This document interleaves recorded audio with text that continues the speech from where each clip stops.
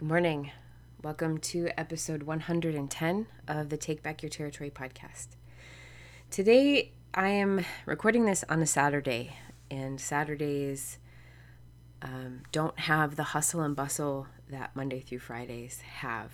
I'm not getting my kids off to school and checking boxes on a to-do list that seems to be growing to be a mile long. Saturdays are days where I used to have so much time to myself because it was my long run days, and I don't know, I've always just been in a place where Saturdays are the best days because anything can happen on a Saturday. Today I was taking some extended quiet time, and I was reading in my devotion. I read Oswald Chambers' My Utmost for His Highest every day, and I have done so since, I believe, 2015 or 2016, maybe even 2014. But I began dating things back in 2016, dating in my Bible and dating in my devotional. So the scripture that was in the devotional today was Romans 6:4, talking about being buried with Christ. Even so also we should be walking in the newness of Christ. And Oswald was talking about being buried with Jesus, being resurrected with Jesus, and have we actually had this white funeral, this death of ourselves? Do we have a day in our lives where we can look back and say, this was the day that I died, and then was resurrected to one life with God, to one purpose, which is to be a witness to God, to be a witness to God, to be a witness of God, and to live out our days accordingly. Oswald wrote, in my last days, being able to identify the day that I died. Death means that I stopped being. And not that we're striving to go to death, but it is just an actual dying where I no longer lived, but it is Christ who lives in me. And as I was thinking back on my last years and asking myself, have I truly died? I can say yes and amen. And I know the date of the day that I made a covenant with God. But there's also other parts of me that spring forward and say, you're still not dead here. You're still striving here. Salvation needs to come in these places of my life too, in these places of my heart. I know that in lately the podcasts and everything that I've been putting out has been focused on food freedom and emotional eating.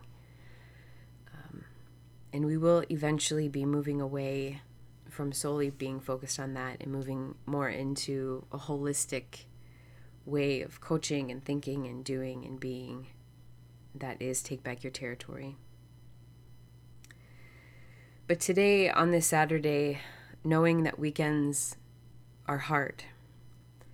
Not only are we out of our routines, we're out of our the daily things that we go about doing. Sometimes weekends are places of vulnerability and spaces in our week where we can be afraid because we're in different situations than we normally are. Maybe we're with friends or with family, or maybe we're completely locked down because of what's going on in the world today. I used to look forward to weekends because all hell would break loose and I would go completely off the rails and lose control. And it was almost like during the week with food, I was looking forward to the weekend because that's when I could just break free from all the restriction. But I also was afraid of the weekends because it was like I was two completely different people. I was who I am and the disciplined part of me, the controlled part of me, Monday through Friday. But generally around 4 p.m. on Friday until, 6 p.m. on Sunday, I was this alternate person. I was this person that didn't have self-control, that didn't care about her health, that didn't care about her future. And it was almost like I exchanged freedom for shame because it was Friday. And it wasn't that I ever felt good losing control. It wasn't that I ever enjoyed it.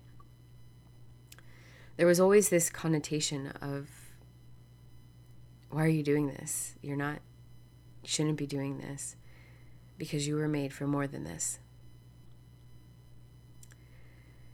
And so, just like even coming to the question of, have I had my white funeral? Have I truly died?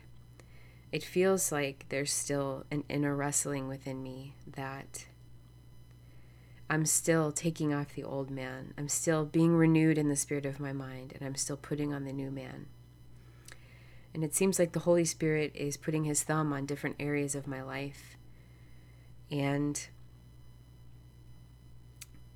it comes with the understanding that I need to surrender, that I'm not going to be able to fix myself or clean myself up or be good enough to find headway in certain areas, but that I actually need to surrender them over to the Lord and say, I don't have this.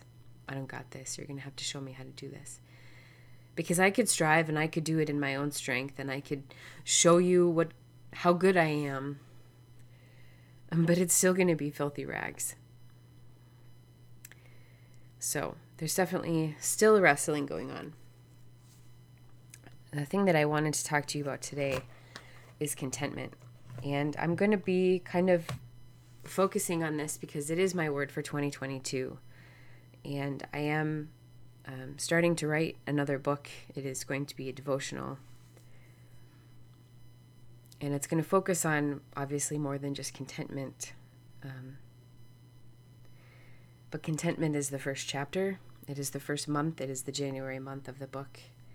And I have things that I have to learn in order for me to be able to write about them and have clear thoughts on them.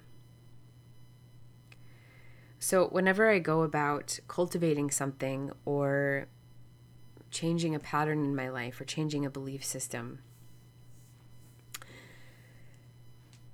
I grow the most when I go inward. I grow the most when I get reflective and introspective and journal and really think my thoughts and feel my feelings and ask myself hard questions. And so if you've been following me for a while or you've read my book, you will understand that I'll make a simple point. It's loaded with perspective, and then I just ask poignant questions. So what I did in the Food Freedom book is the same thing that I do to myself. Here's what I know, and here's a challenge to get to know more, to ask, to cultivate, to dig, to pull rocks up, to pull roots up, and to really get an understanding of myself, to get an understanding of God, to get an understanding of how I react to the world around me. And I've always been this way. I didn't learn how to do this. I didn't read a book and go, oh, I just need to be introspective. This is just who I am. And I guess I like that about myself. So what I've noticed in my own walk is that when I'm not emotionally eating and when I'm not on my game, really, and like being aware and being present and paying attention emotionally, I will check out in other ways. I will do it scrolling on my phone or even shopping. And those are really kind of the two things that I gravitate towards because it's easy and it's right there and it's in my hand and I can buy things with this thing in my hands and I can totally just dumb out on this thing that I can hold in my hand. And so I know that I need a boundary around my phone. I know that I need a boundary around social media. And I'm coming out of a season of pushing and marketing. And now that we're moving into coaching, I kind of feel my soul, my heart needs to rest. And I need to take the apps off my phone and just, be a little bit more present and not so push, push, push.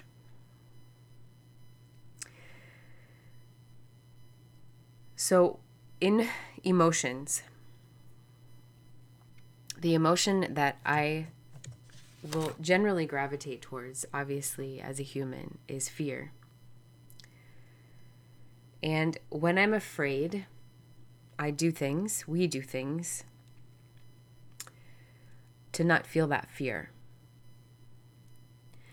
But as we've learned is that if we're not looking at fear in the face, if we're not kind of staring it down and saying, actually, I'm not afraid of you, then it will morph and it will change and it will become this thing that we do.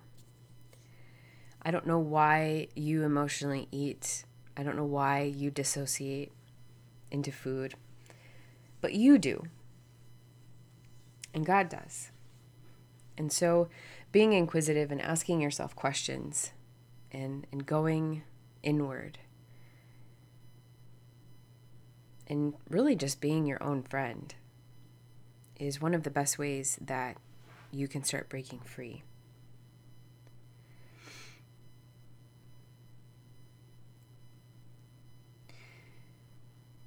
To be honest with you, when I go and I look at my core fears, when I see the reasons why I do the things that I do with emotional eating or with other ways of emotional coping that are unhealthy,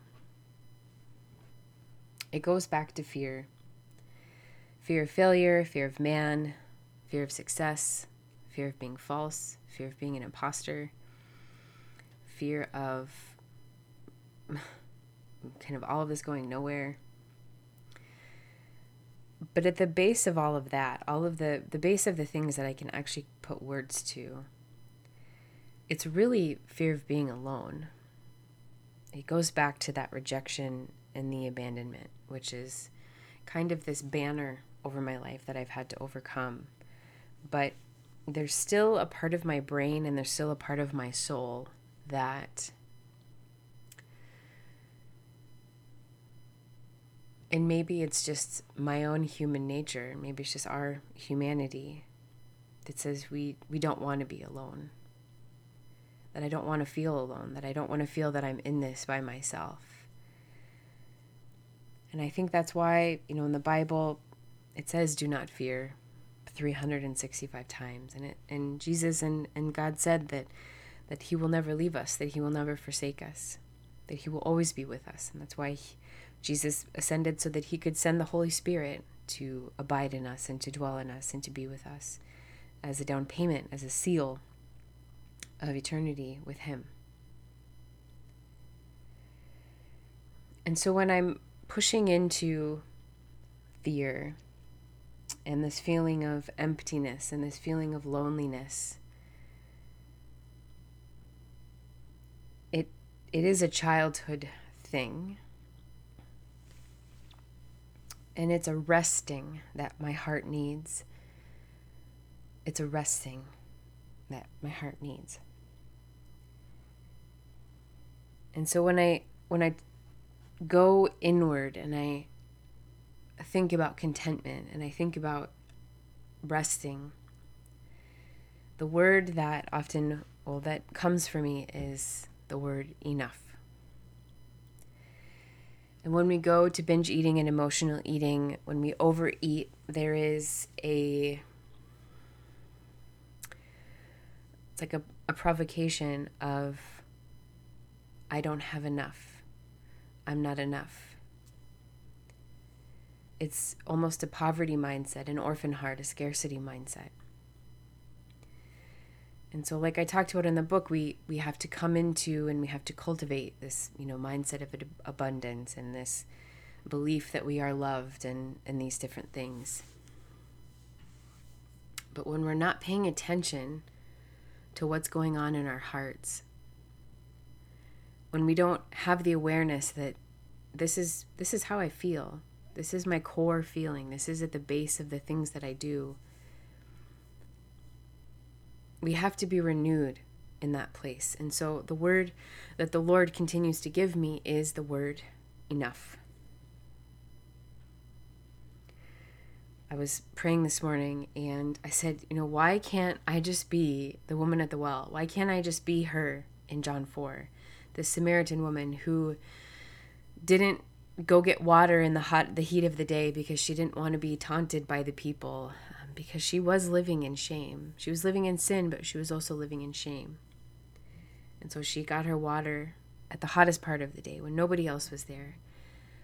But that one day Jesus was there to meet her.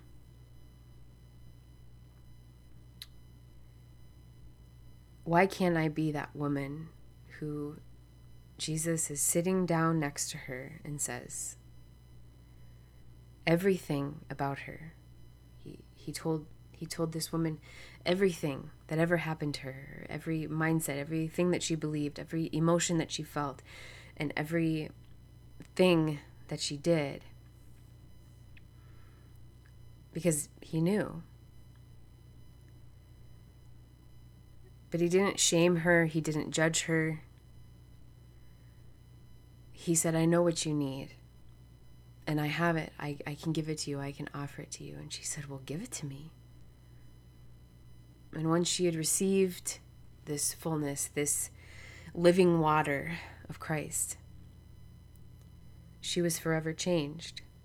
And she went to her town and she was no longer afraid, and she was no longer hiding. She said, come meet a man who told me everything.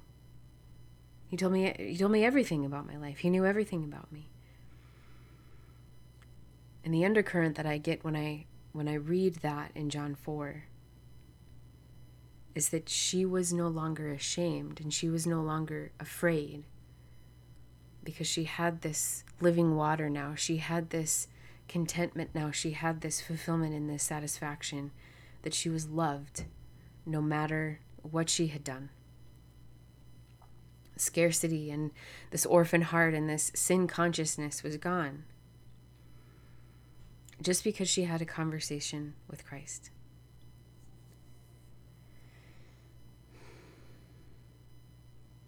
I wish I could be the woman at the well who was dramatically changed by one conversation.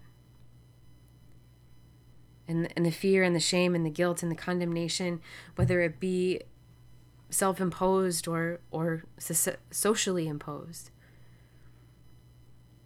My question as I'm kind of thinking through this and talking with you about this is, did she stay that way? Or was she like me, where she had to go find Jesus again so that he could remind her, this is who you are, and this is who I am, and this is what I see. And I'm not here to shame you, and I'm not here to judge you. I'm just here to love you. So go and sin no more. When I think about the Samaritan woman, I think of the words redemption and deliverance and salvation. Because what happened to her that day happened to me. Or I did have a white funeral. I did have a death.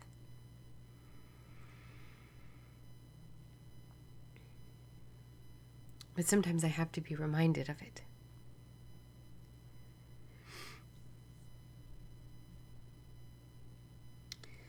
When we go to things other than God, at least for me personally, there is a voice in me that says I'm not enough. I don't have enough. But when we go to God, when we actually believe,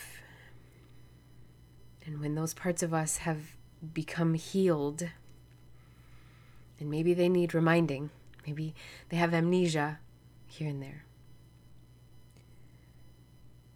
But what he says to us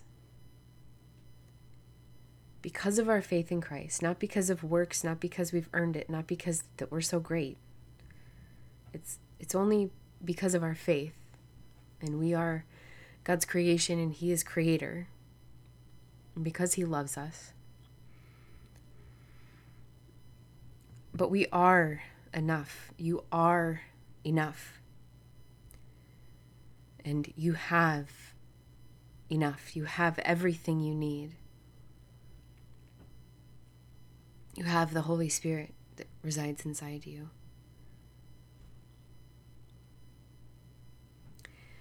This is a couple years ago, when I was in the throes of shame and condemnation and dying to myself. Dying is uncomfortable. And the thing that is kind of always in front of us is, at least for me, it was obviously fear and shame. But there was a performance. There was I have to earn it. I have to be good enough. I have to be perfect. And I was even told, if you know my story, you know that we have a special needs daughter. She was born with birth defects, and we've walked through hundreds of sicknesses and 5 major surgeries, and just for 10 years. And the Lord has been good and faithful in all of it. But there's 3 years in there where I was so angry with the Lord, because He had asked me, He had said, because you pray for your kids. And I was on my knees in my face over this one.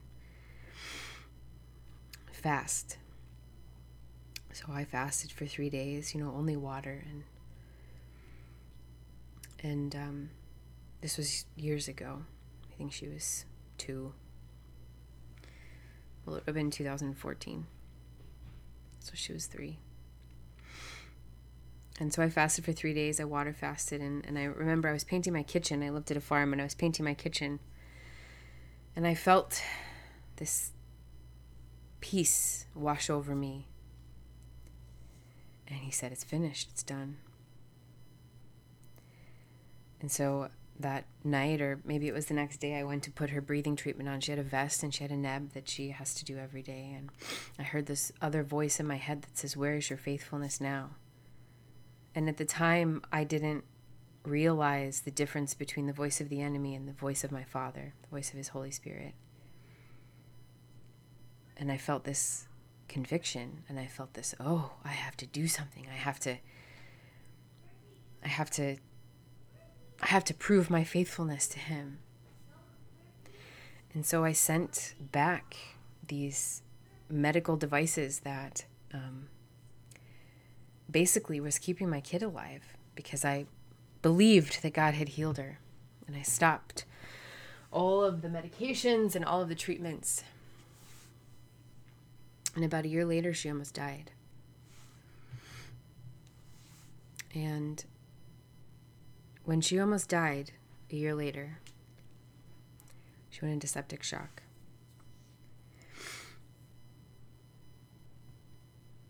I became hardened. I became angry with the Lord. And I didn't know it. But for about 3.5 years after that, every month we were in the ICU, and she was sick, and we got the vest back, we got her breathing treatments back, we got all the new medication, and I was just like, "I thought you healed her." And my heart was bitter, and I was angry, and every time she coughed, which was every day, this anxiety rose, this panic rose, this anger rose, and I was like, I thought you healed her. And I lived that way for years. And it wasn't until I had this dream, and the Lord spoke to me, and He said, "You've been mad at me because I didn't heal her the way you wanted me to heal her. And I didn't heal her in the time that you wanted me to heal her. And I believed this lie that someone had said to me back then, that it was my fault, that there must have been some sin in my life. And that was the reason that she was still getting sick. It was my fault. So I went into striving and perfectionism and believing that I was the cause of her being sick. That parts of me needed to die so that she could be healed. And when I learned that that was not the character of God, that he does not inflict pain or sickness or disease, that is not in his nature. He does not inflict it. Will he use it? Does he allow it? Yes. But it is not in his nature to inflict it.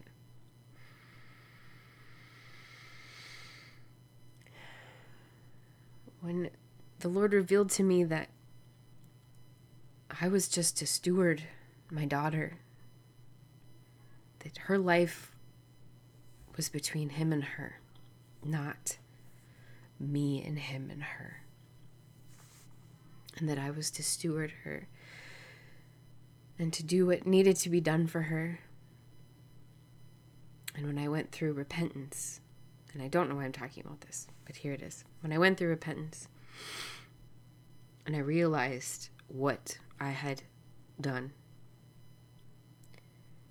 and the Lord is so faithful.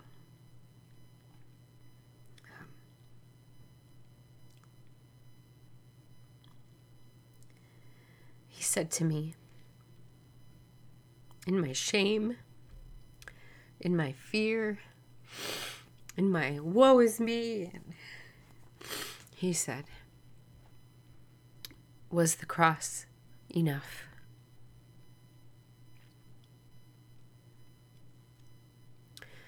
Was the cross enough for that? And obviously he knew the answer. But I had to come to a place in my heart where I said, yes, the cross was enough. And so what I want you to understand from me babbling for 28 minutes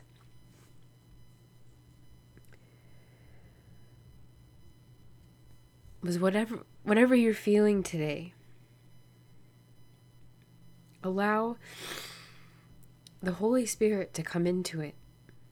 Allow yourself to ask the hard questions. What am I feeling? What's going on inside of me? Why am I going to food? Why am I reaching out? What's going on? Ask yourself these questions. Ask the Lord these questions for him to point these things out to us.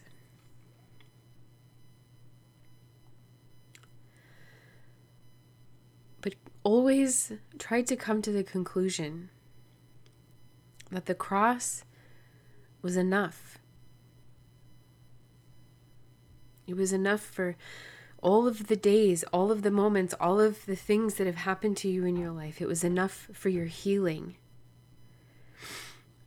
It was enough for all of your sin, all of your mistakes that have already transpired. But it was also enough for today and for tomorrow and the next day and for your husband and for your family. The cross was enough. He is already satisfied. It has already been paid for. The keys to death and Hades have already been taken back. And as believers, we are already sealed. We are already victorious and overcomers. Because the cross was enough. It took the cross. It took Jesus living a perfect life and dying and being resurrected. It took that. But he doesn't hang it over us and say, look what I had to do for you. No, he says, look what I've done. I did it for you. And it was enough.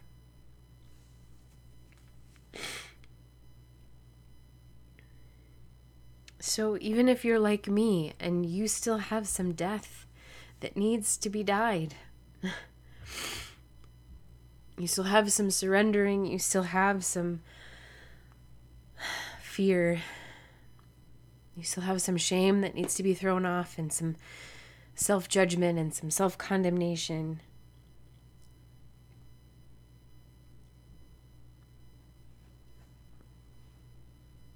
The cross is enough. And so I challenge you today to bring that statement into those places in your heart and in your mind and in your life. And rather than continuing to speak death over yourself or your life or your body, rather than continue to hold yourself to a standard that God Himself doesn't hold you to, the cross was enough.